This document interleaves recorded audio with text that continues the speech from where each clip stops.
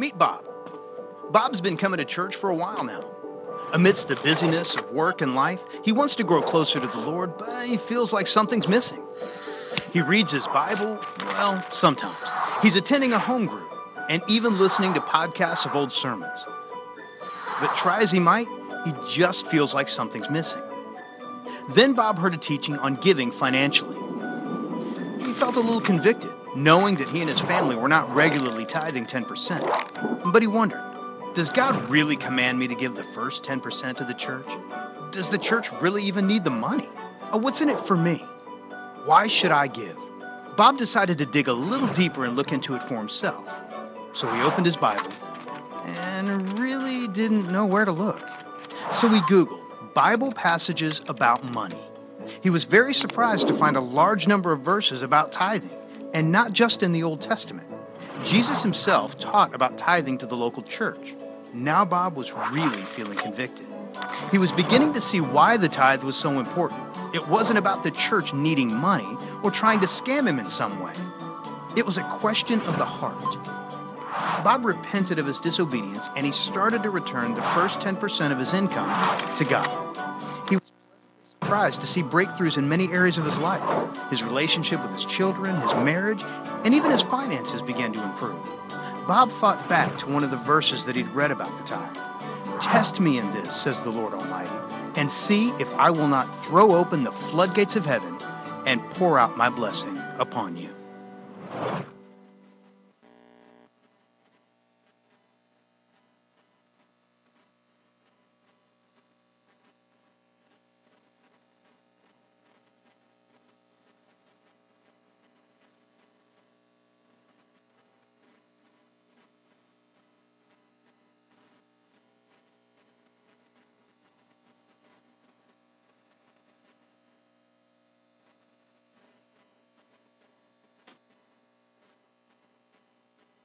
My word, Jesus, my name. Amen. Now, some of you guys are probably thinking, man, they're talking a lot about money right now. Offerings, tithes, money. But why? So why is money so important? And then we're going to start off in Matthew chapter 6, verse 21. And we've been on the Blessed series. Pastor Neil talked on part 1, and I'm part 2, the test. And if you're in a life group, it's called What Test? But today it's titled The Test. So Matthew chapter 6, verse 21. I'm reading out the New Living Translation today. And it says this: "Wherever your treasure is, there the desires of your heart will also be." For us, it's easy sometimes to give our time into the church, right? Or sometimes it's easy to read our Bibles. But when it comes to money, it's a little bit harder sometimes. Like Crystal was talking about in the video, that occasionally they might tithe or whatever. But for some reason, when it comes to money, it is extremely hard for us sometimes to give. Now, for some of you, it might be easy to give that 10%, but after that, you're like, the rest is mine now, thank you, God, which the Bible says. But it's hard. And the reason why is because where your treasure is, the desires of your heart will also be. When you first start off dating, has anybody ever dated? Everyone, right? We've all dated. When I first started dating my wife, Josie, I spent all my time and all my money and my resources into hang out with her. We'd spend hours on the phone. We would drive over there as often as I could, go see Josie. And I just spent a lot of time. So when I would go to work for 8 hours a day, I was working at Magna, 8 to 10 hours a day, and I get out of work, I wanted to make sure I wouldn't just buy anything. If I was going to the store to buy food, I'd probably buy it for myself and for Josie, right? Because my heart was with Josie. Whatever our treasures is, if you look at your income or where you spend stuff, you'll notice you only buy things that you like, right? Does anybody buy a pizza with anchovies on it if you don't like anchovies? No way, right? You only buy things that you like because your heart's in it. So today, I'm going to this is a little bit different, and this actually was kind of hard as I was studying. I don't know why. There's stuff in the message today that I found is going to be challenging to some, even it was challenging to me in some areas. But as I studied it out, I'm like, oh man, I don't want to talk about this, God, right now. But God, so I spent 2 hours trying to study something else, and God just 2 hours later back to it.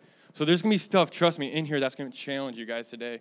But Malachi chapter 3, verses 6 through 12, and we're going to pretty much just stay there. I'm going to read it all, then go back through it. So Malachi chapter 3, 6 through 12. It says, I am the Lord, and I do not change. That is why your descendants of Jacob are not already destroyed. Ever since the days of your ancestors, you have grown and you have, messed up or ignored my decrees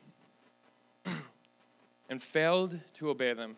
Now return to me, and I will return to you, says the Lord of heaven's army. Well, you ask, how can we return when we have never gone away? Should people cheat God? You have cheated me, but you ask, what do you mean? When do we ever cheat you? You have been cheating me in the tithes and offerings due to me.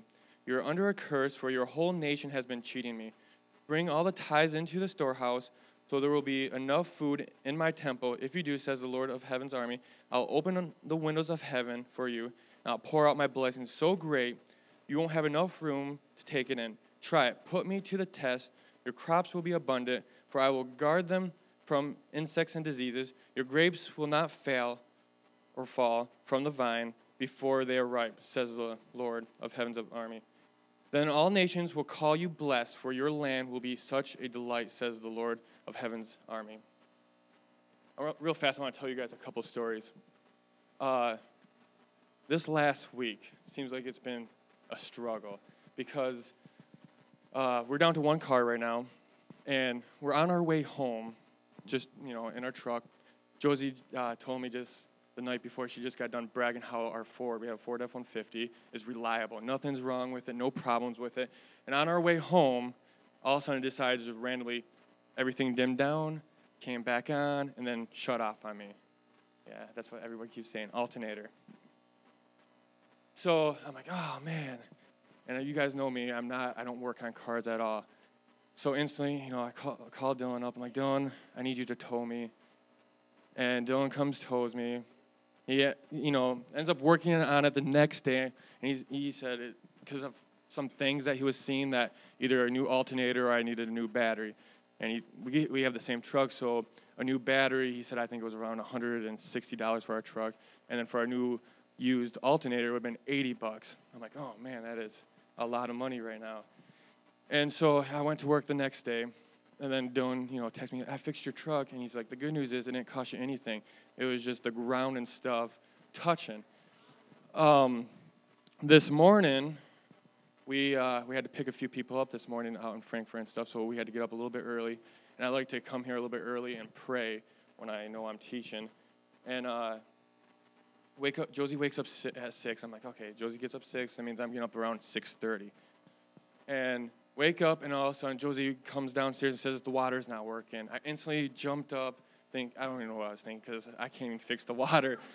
I have no clue. I was thinking pipes were frozen or something, get the wood boiler going again. So, I'm like, Josie, call your dad. I have no clue what I'm doing. Josie calls Pastor Neil, and Pastor Neil comes on out this morning, and within a few minutes, we got the water going. Now, I say this for two reasons. First reason is I want you guys to feel bad for me a little bit.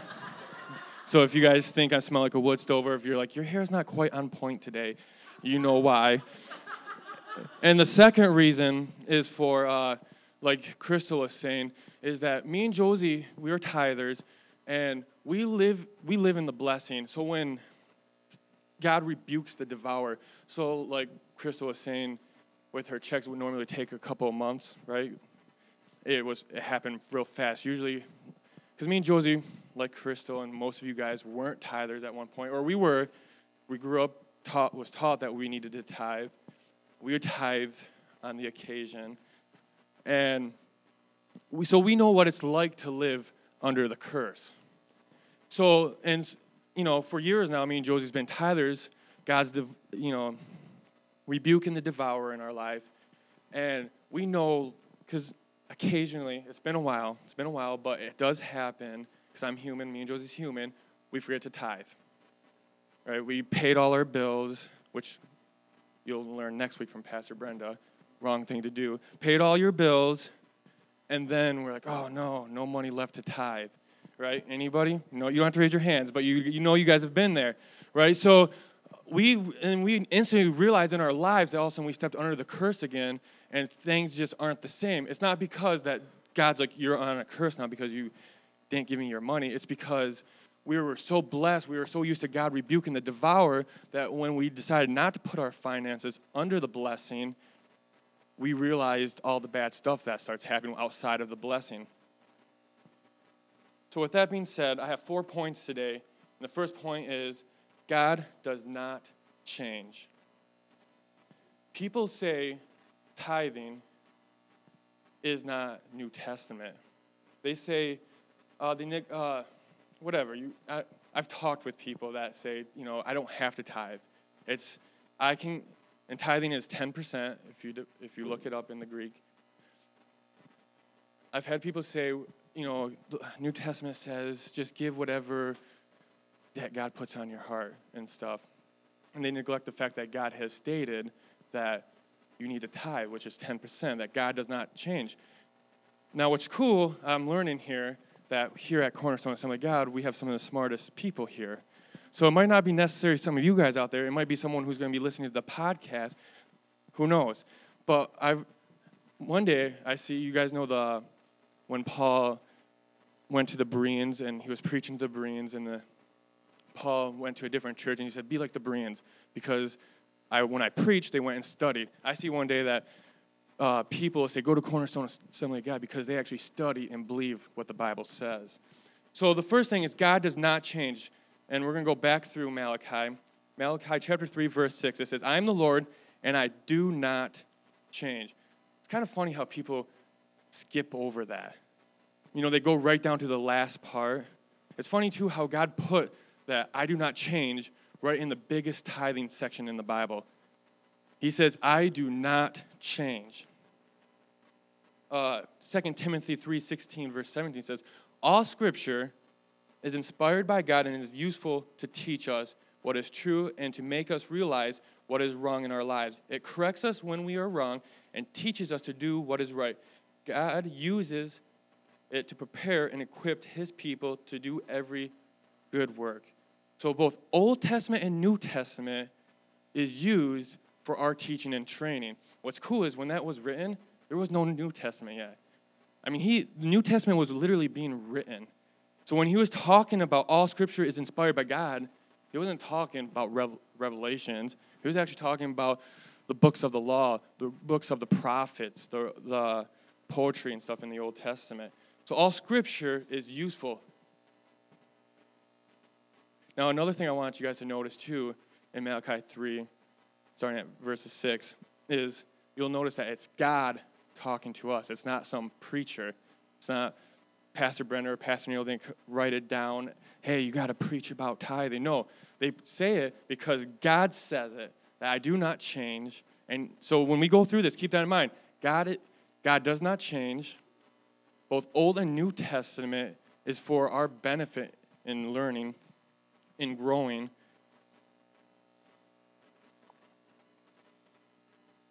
So, with that being said, some of you guys it might not be you guys, it might be someone on the podcast, but tithing is under the law. It's under the Old Testament. When Jesus died on the cross and he said, it is finished, I don't have to tithe anymore. I've heard it, and some of you guys might have heard it, but for all you guys who don't believe, Matthew 23:23, and Pastor Neil used this scripture last week, and I like how the New Living Translation says it. And this is a New Testament verse out of the words of Jesus that says we must tithe. Matthew 23:23 says, what sorrow awaits you, teachers of religious law, and you Pharisees, hypocrites! For you are careful to tithe even the tiniest income from your herb gardens, but you ignore the more important aspects of the law, justice, mercy, and faith. Now here's the key, next part. You should tithe. Jesus says you should tithe, but do not neglect the more important things. He's saying, you've been neglecting, justice, mercy, and faith. You're tithers, which is good. Don't stop doing that, but don't neglect these other things. So Jesus himself is saying it's good to tithe.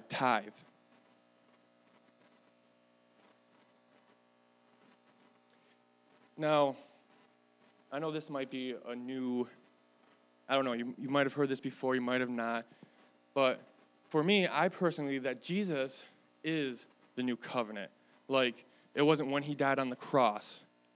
It's once Jesus was born, all of a sudden the new covenant started. And the reason why I believe this is because, if you guys you guys don't have to go there, but if you write it down, John chapter 8, verses 1 through 11, the Pharisees bring to Jesus a woman who committed adultery, right?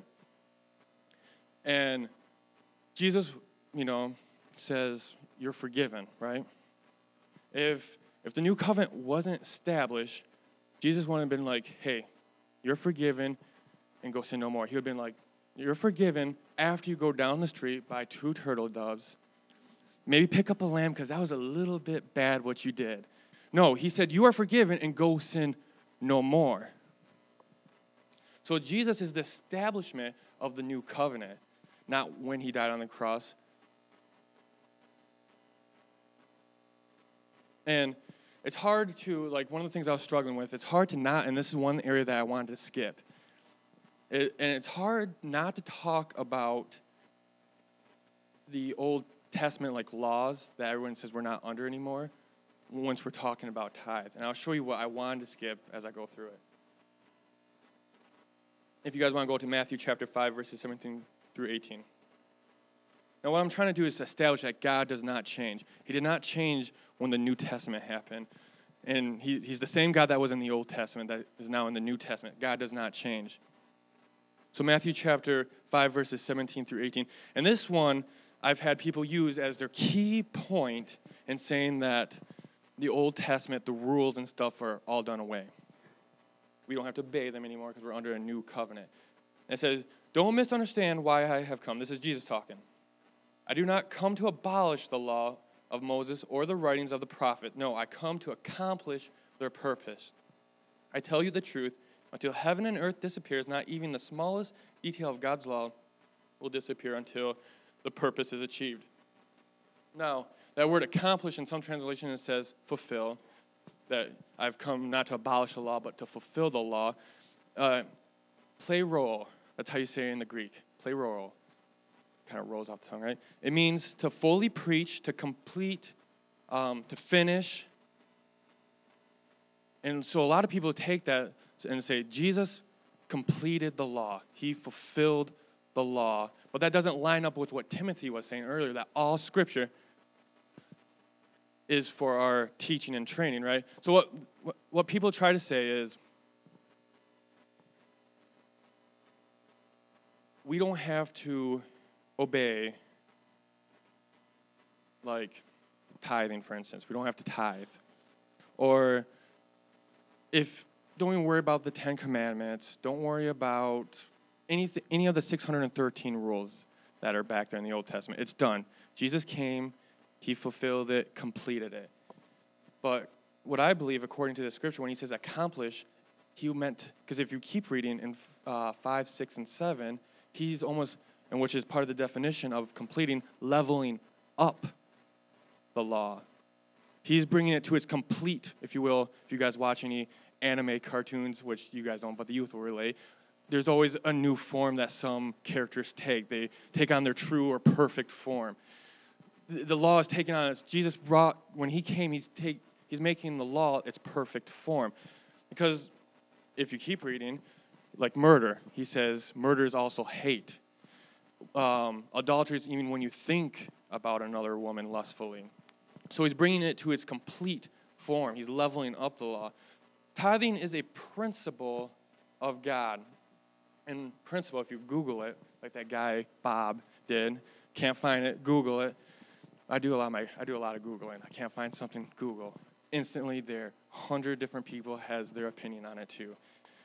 But principle means the basic foundational truths of a belief.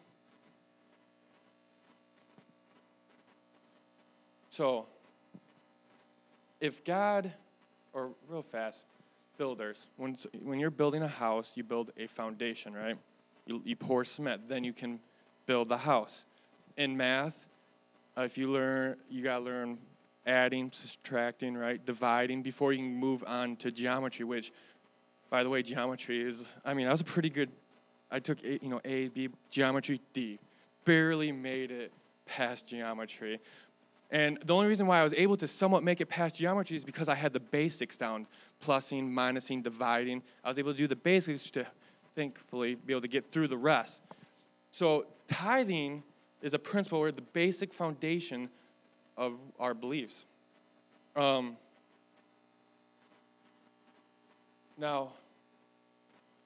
hold on to that thought real fast. I'm jumping all over my notes, I know, but hold on to that thought. But when God says he does not change, if you guys, anybody going through this series, is it Robert, what's his name? Robert Morse? Robert Morse. Anybody go through read the book or life groups yet? When he said God does not change, how I think I instantly I go through real quick all that I know in my head through the Bible. Okay, where has God actually changed? Because that's just how I think. If someone says something, I'm always, and if you knew me when I was younger, if someone said something, I was always quick to challenge real fast. Why do we do that? Or why this, why that? So I instantly thought, well, Abraham changed God, right? Moses changed God's mind, right? So, now when I was going through this too, we also know as Christians, as believers, that the Bible cannot contradict itself. Not in one spot it will contradict itself. Out of 66 books, it will not do that. So there has to be a reason why God himself says, I do not change. But here, back in the beginning of the law, Abraham and Moses changed their minds. And so I went back to verse 6, because I figured there was a key in there, and there was. In verse 6 again, it says, I am the Lord, and I do not change. This is why your descendants of Jacob are not already destroyed. Because the God in the Old Testament is the same God in the New Testament. We know God in the New Testament that shows so much grace, but we don't realize that God has always wanted to show grace. God, throughout the whole Bible, is always wanting to give, as Pastor Neil says. He's always given something, right? And the one thing he's always given us is mercy, grace, right? So back in the Old Testament, one of the reasons why God didn't wipe out the Israelites when God says, you have robbed me in this area, you're under a curse, is because he does not change, because he showed them grace.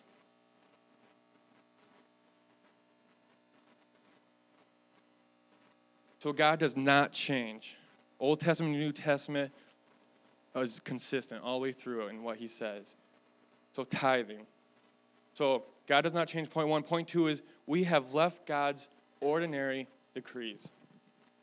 In verse 7 it says, ever since the day of our ancestors, we have scorned my decrees. I don't know why I have a hard time saying that word. And failed to obey them. Now return to me, and I will return to you, says the Lord of heaven's armies. But you ask, how can we return when we have never gone away? The word decrees there also means the basics.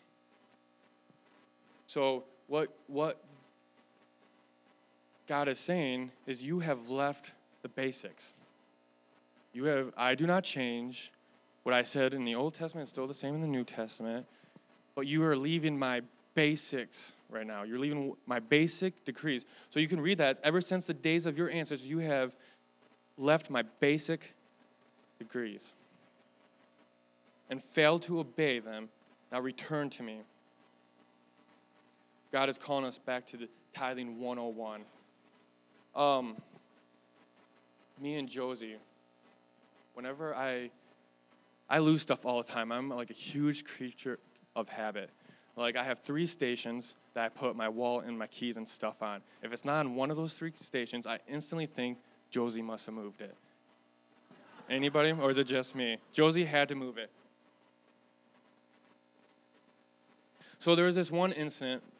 I came to the church, I think it was last week, or maybe the week before, and my phone was almost dead, so we have a charger in our car. I pulled it out, and that charger never leaves the truck. Doesn't ever leave the truck.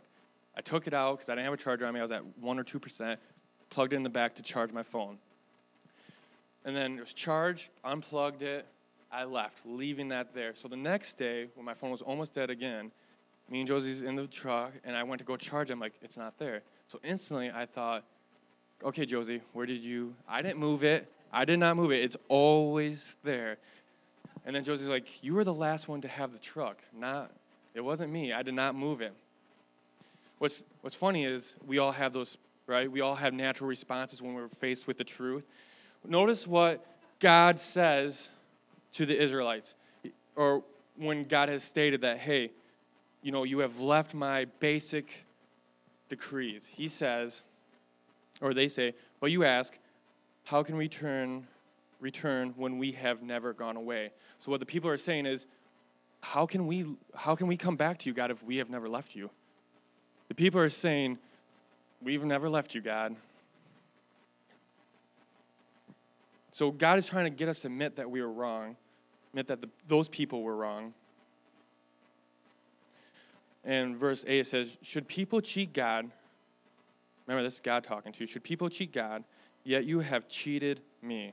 But you ask, what do you mean? So the people once again say, what do you mean? I remember when I was in camp, I somehow talked. I didn't get in a lot of trouble. My dad would probably say the same thing. I didn't get in a lot of trouble, but I was able to get a lot of other people to get in a lot of trouble. I was the instigator. And so I was at camp, and I got we were in line for food. I don't remember what I got him to do, but I got this kid to do it.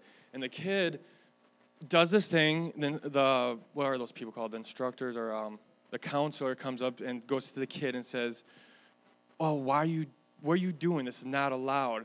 And instantly the kid's like, he told me to. And instantly once I was faced with the truth that, I instigated this, I said, I play dumb. I don't know what you're talking about. And this is what the people in Israel are doing right here. They said, what do you mean? God has faced them with the truth, and all of a sudden they say, what do we mean? When did we ever cheat you? Have you cheated me? You have cheated me of the tithes and offerings due to me. All of a sudden, it's like that deer that runs across the road. All of a sudden, the light's on them, and all of a sudden, they freeze and they look, right? That's what's happening to Israel right now. God has just shined the light on them and saying, you have cheated me. You have broken my basic laws, my basic decrees, and they're just blinded. They're like, whoa, I can't even do anything. Point number 3 is the curse. Malachi 3:9, the next thing that God says, you are under a curse, for your whole nation has been cheating me. We are under a curse because we have broken God's basic decrees in finances, in money.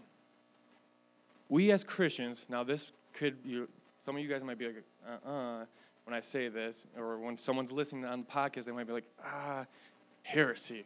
But it's not. We as Christians can be under a curse. And get ready, because I'm about to slam you with a whole bunch of scripture. And a real quick key, when I say like a scripture verse, I learned this. This is for you guys, a little help in taking notes. If I say Deuteronomy chapter 11, verse 26 through 28, write down the numbers, because you'll always remember the book it's at. Write down the numbers first, then you could put the book in next. So Deuteronomy chapter 11, verse 26 through 28 says, see, I'm setting before you today a blessing and a curse. The blessing if you obey the commands of the Lord your God that I'm giving you today. The curse if you disobey the commands of the Lord your God and turn from the way that I command you today. Follow other gods which you have not known. 1 Samuel 15, 22 through 23, it says, but Samuel replied, does the Lord delight in burnt offerings and sacrifices as much as in obeying the voice of the Lord? To obey is better than sacrifice, and to heed is better than the fat of the rams. For rebellion is like the sin of divination, witchcraft in some translation, and arrogance like the evil of idolatry. Because you have rejected the word of the Lord, he has rejected you as king. Isaiah chapter 1, verse 19 says, if you are willing and obedient, you will eat the best from the land. New Testament now, John chapter 14, 15 through 21, or verse 15 and verse 21. If you love me, you will obey what I command. Whoever has my commands and obeys them, he is the one who loves me. He who loves me will be loved by the Father, and I too will love him and show myself to him. Luke 6:43. Why do you call me Lord, Lord, and do not do what I say? James, the last one, James 1:22 says, do not merely listen to the word and so deceive yourself. Do what it says. So the commands of the Old Testament and the New Testament are God's commands, not just the New Testament. It wasn't just after Jesus died on the cross that it was finished, and okay, now we only have to listen to the New Testament. It's everything. From the beginning, from Genesis 1:1 all the way to Revelation 21. Thanks. I knew you had it, Pastor Neil.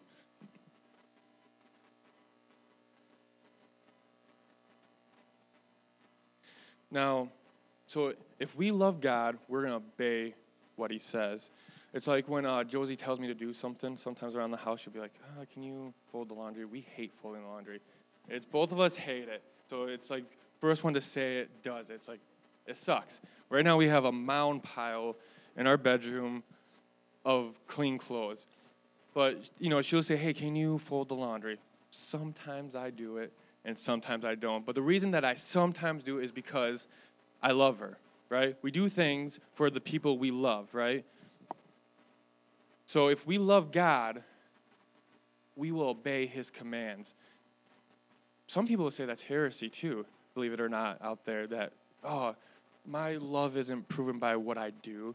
1 John chapter 5, 2-5, it says, we know we love God's children if we love God and obey his commands. Loving God means keeping his commandments. And his commandments are not burdensome. For every child of God defeats this evil world, and we achieve the victory through the faith. And who can win this battle against the world? Only those who believe that Jesus is the Son of God. Faith in Christ brings a love for obedience to his commands. To not obey what God said is to show a lack of respect and honor and love towards our God. So when you say, I don't want to tithe because I don't believe in it, you're showing a lack of respect and honor and love to the person who created you. Now, some of you guys, like I said, if I was sitting in your spot, this is what I'd be thinking right now. I'd be thinking, so what you're saying is I have to obey all 106 or 613 rules in the Old Testament. Or I have to obey all the Old Testament rules. This is what I'm going to tell you. Yes. There's a lot of rules.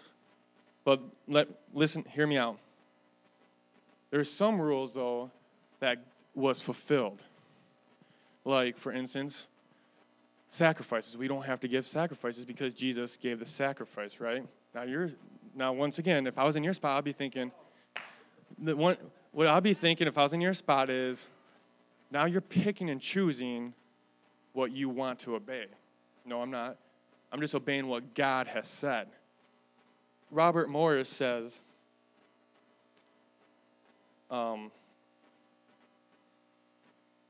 if God never said stop, then don't. So if there was rules in the Old Testament, like tithing, and he never said stop, why are we stopping? Now, with sacrifices, he has said stop because Jesus Christ was the final sacrifice, so we can stop those. But if God has never said stop, then why are we stopping in our tithes? And because we're not tithing, we're in a curse. So the best way to define a curse is, I believe, is not obeying God's commands, or if you're in the series, Robert Morris puts it, curse is the consequence for behaviors.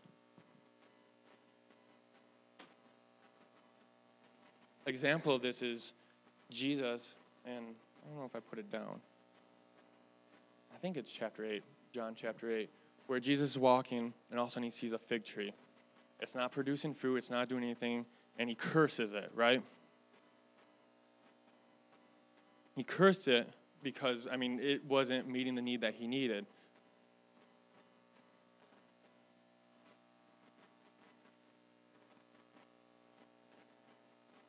Jesus cursed the fig tree because it did not produce fruit. Later on, if you Jesus commands us to produce fruit, or else we end up getting severed, right? So that fig tree was not producing fruit, he cursed it.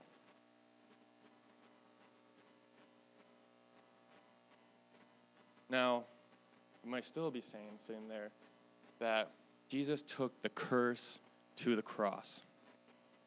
You know what else he took to the cross? Our sins. 1 Peter 2:24 says he personally carried our sins in his body on the cross so that we can be dead to sin and live for what is right. By his wounds you are healed. So let me ask you a question. Have you ever sinned? We all have sinned still, right? But wait, it was taken to the cross.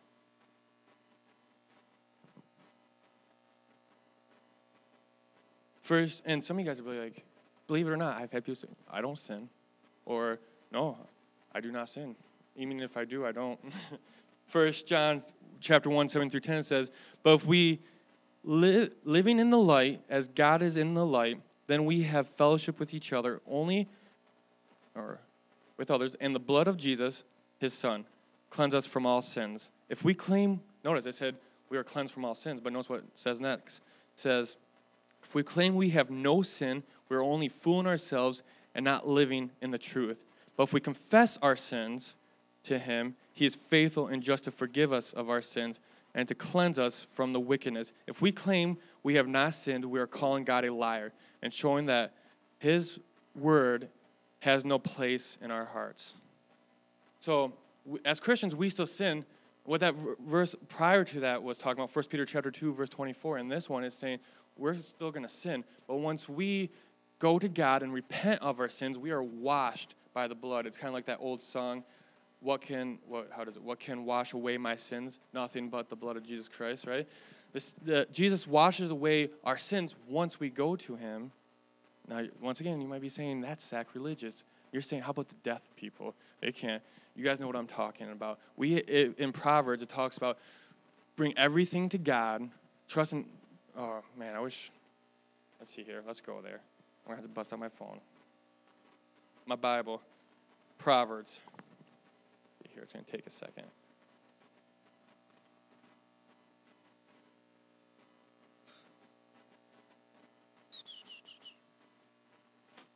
Proverbs, I believe it's, what's that one?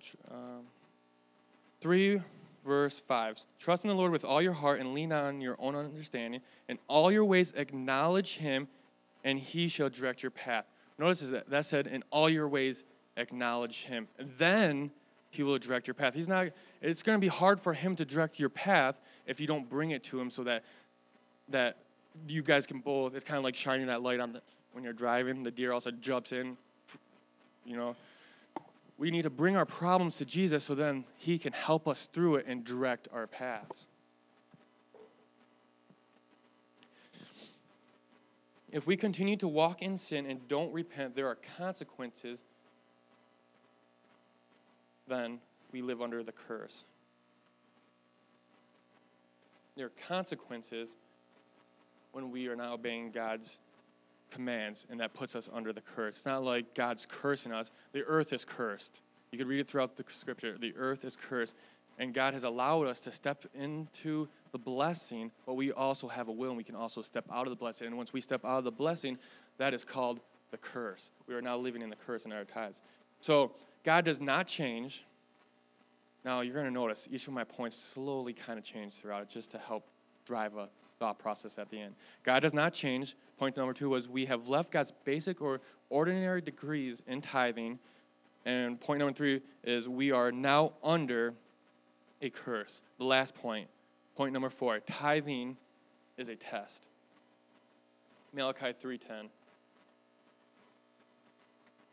Bring all the tithes into the storehouse, so there will be enough food in my temple. If you do, says the Lord of heavens and army, I'll open the windows of heaven for you. I'll pour out a blessing so great you won't have enough room to take it in. Try it, put me to the test.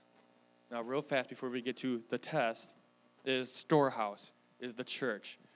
Benson's commentary says this: into the storehouse, this was one or more large rooms built on purpose for this use, that there may be food, that there may be provision for the daily sacrifices, and for the maintenance of the ministers, the priests and the Levites who attend upon the service of the temple. You can see that in 2 Chronicles 31, verse 11, and Nehemiah 13, 12 through 13, that we are to bring the tithes into the church so that the needs of the church are met. Even the ministers in the church are met.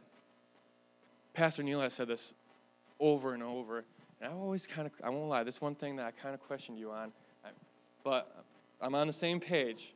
This is because, not necessarily that I disagreed with him, it's just I like to see it in Scripture, and, okay, this is the thing, is when everyone is bringing their tithes and offerings into church, there is no need for special giving or fundraisers for events.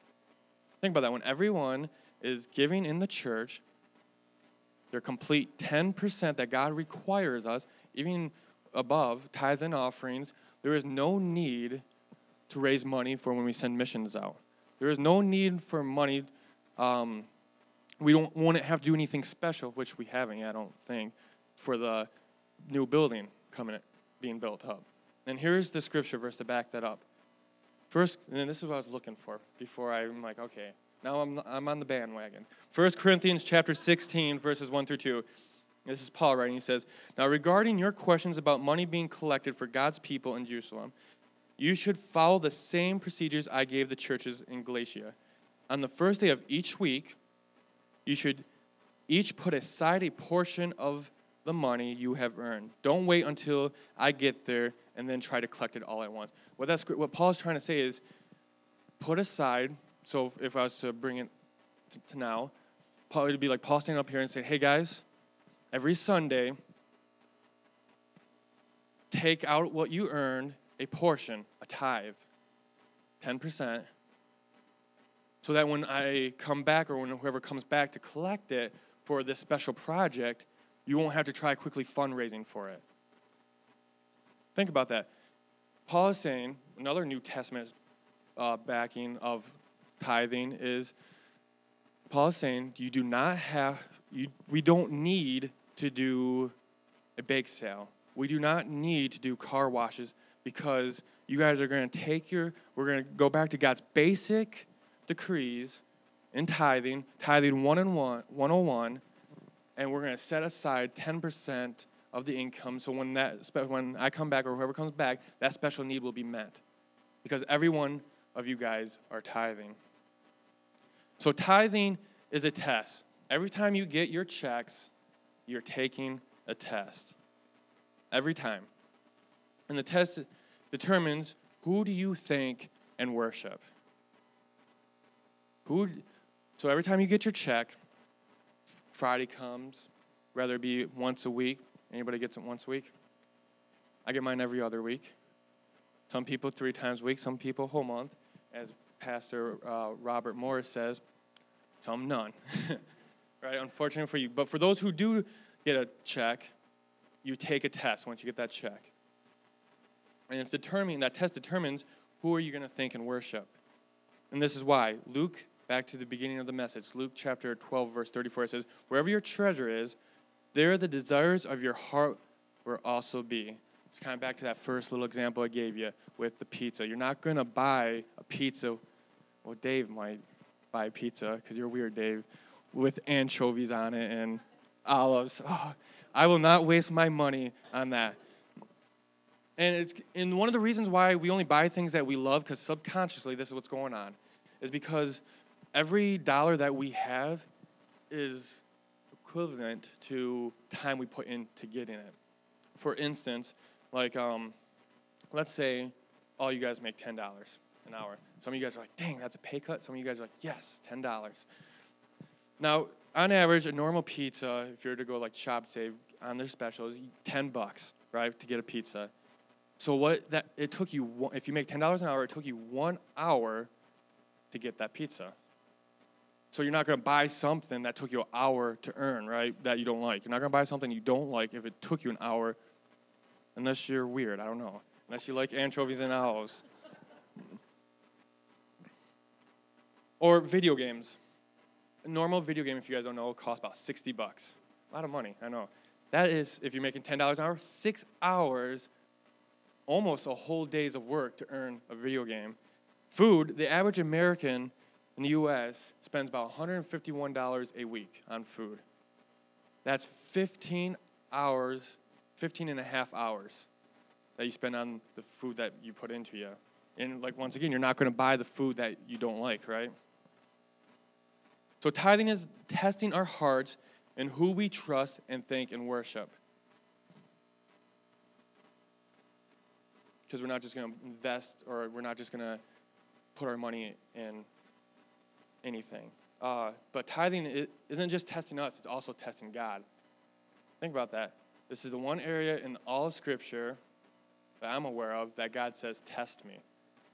So what God's saying is, you know what, Aaron, bring your 10% in and hand me the test. That's what he's saying. He's saying, hand me the test. We determine when he gets the test. We determine that by our tithe and offerings. If we want to see God's blessing in our lives and test him, because what it does is testing his faithfulness, it's testing his character and his integrity. That's what I actually tell this to people. The best way to disprove God is testing him in the tithes and offerings. So try that one on your, atheist friends. You know what? Test God in this area. The beauty of it, though, God is the one who made the test also. So it means he's always going to pass that test with flying colors. But are you willing to trust him in the test? So God is testing us every time we get our paychecks, if we're going to give him the first fruits of that, which Pastor Brendan will be talking about next week. So I'm going to close. God does not change. We have left God's basic instructions on tithing. We as Christians can be cursed. Tithing is a test. And I'm going to read this one statement, and then I'm going to play a final video. In order to live a blessed life, you need to obey the commands of the Lord in tithing, to break off the curse so that God can open up the floodgates and pour out blessings on us so we can live a life of generous giving.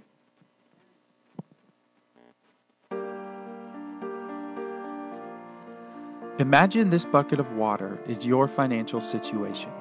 Each one of us will face different choices concerning our finances throughout our lives. Some of us may be struggling to keep our heads above water as we face debt at every turn. Others may be right on the line with no margin for error. And still others may have even managed to put some money into savings. Oftentimes we allow these financial situations to order our giving for us. We give when we have plenty and hold back when times are tough. The book of Proverbs gives us a powerful truth when we view our giving based upon our bank statements. Proverbs 11:24 says that if we withhold what we should give, we will only suffer more want. Our first inclination when we hear this is to say that it cannot be true, that if we hang on to all our money, we will have that much more money to pay our bills. But the Bible doesn't concede this point. In fact, it tells us that only when we give freely, not hoarding our money, will we grow richer. By giving, we will end up with plenty, and if we try and keep it all, we end up not having what we need. What a paradox, and what a powerful motivation to give at the same time. Do you trust this promise? Do you believe that God rewards those who give in any circumstance? This is the one area where God tells us to test him, and it's the one area very few of us actually do. We test his mercy as we run off like the prodigal son, only to find that he welcomes us back with open arms when we repent. And we are willing to test his patience with our habitual sins, again to find that he is slow to anger. So why not test his generosity and see if he does not fulfill our every need just as he promises?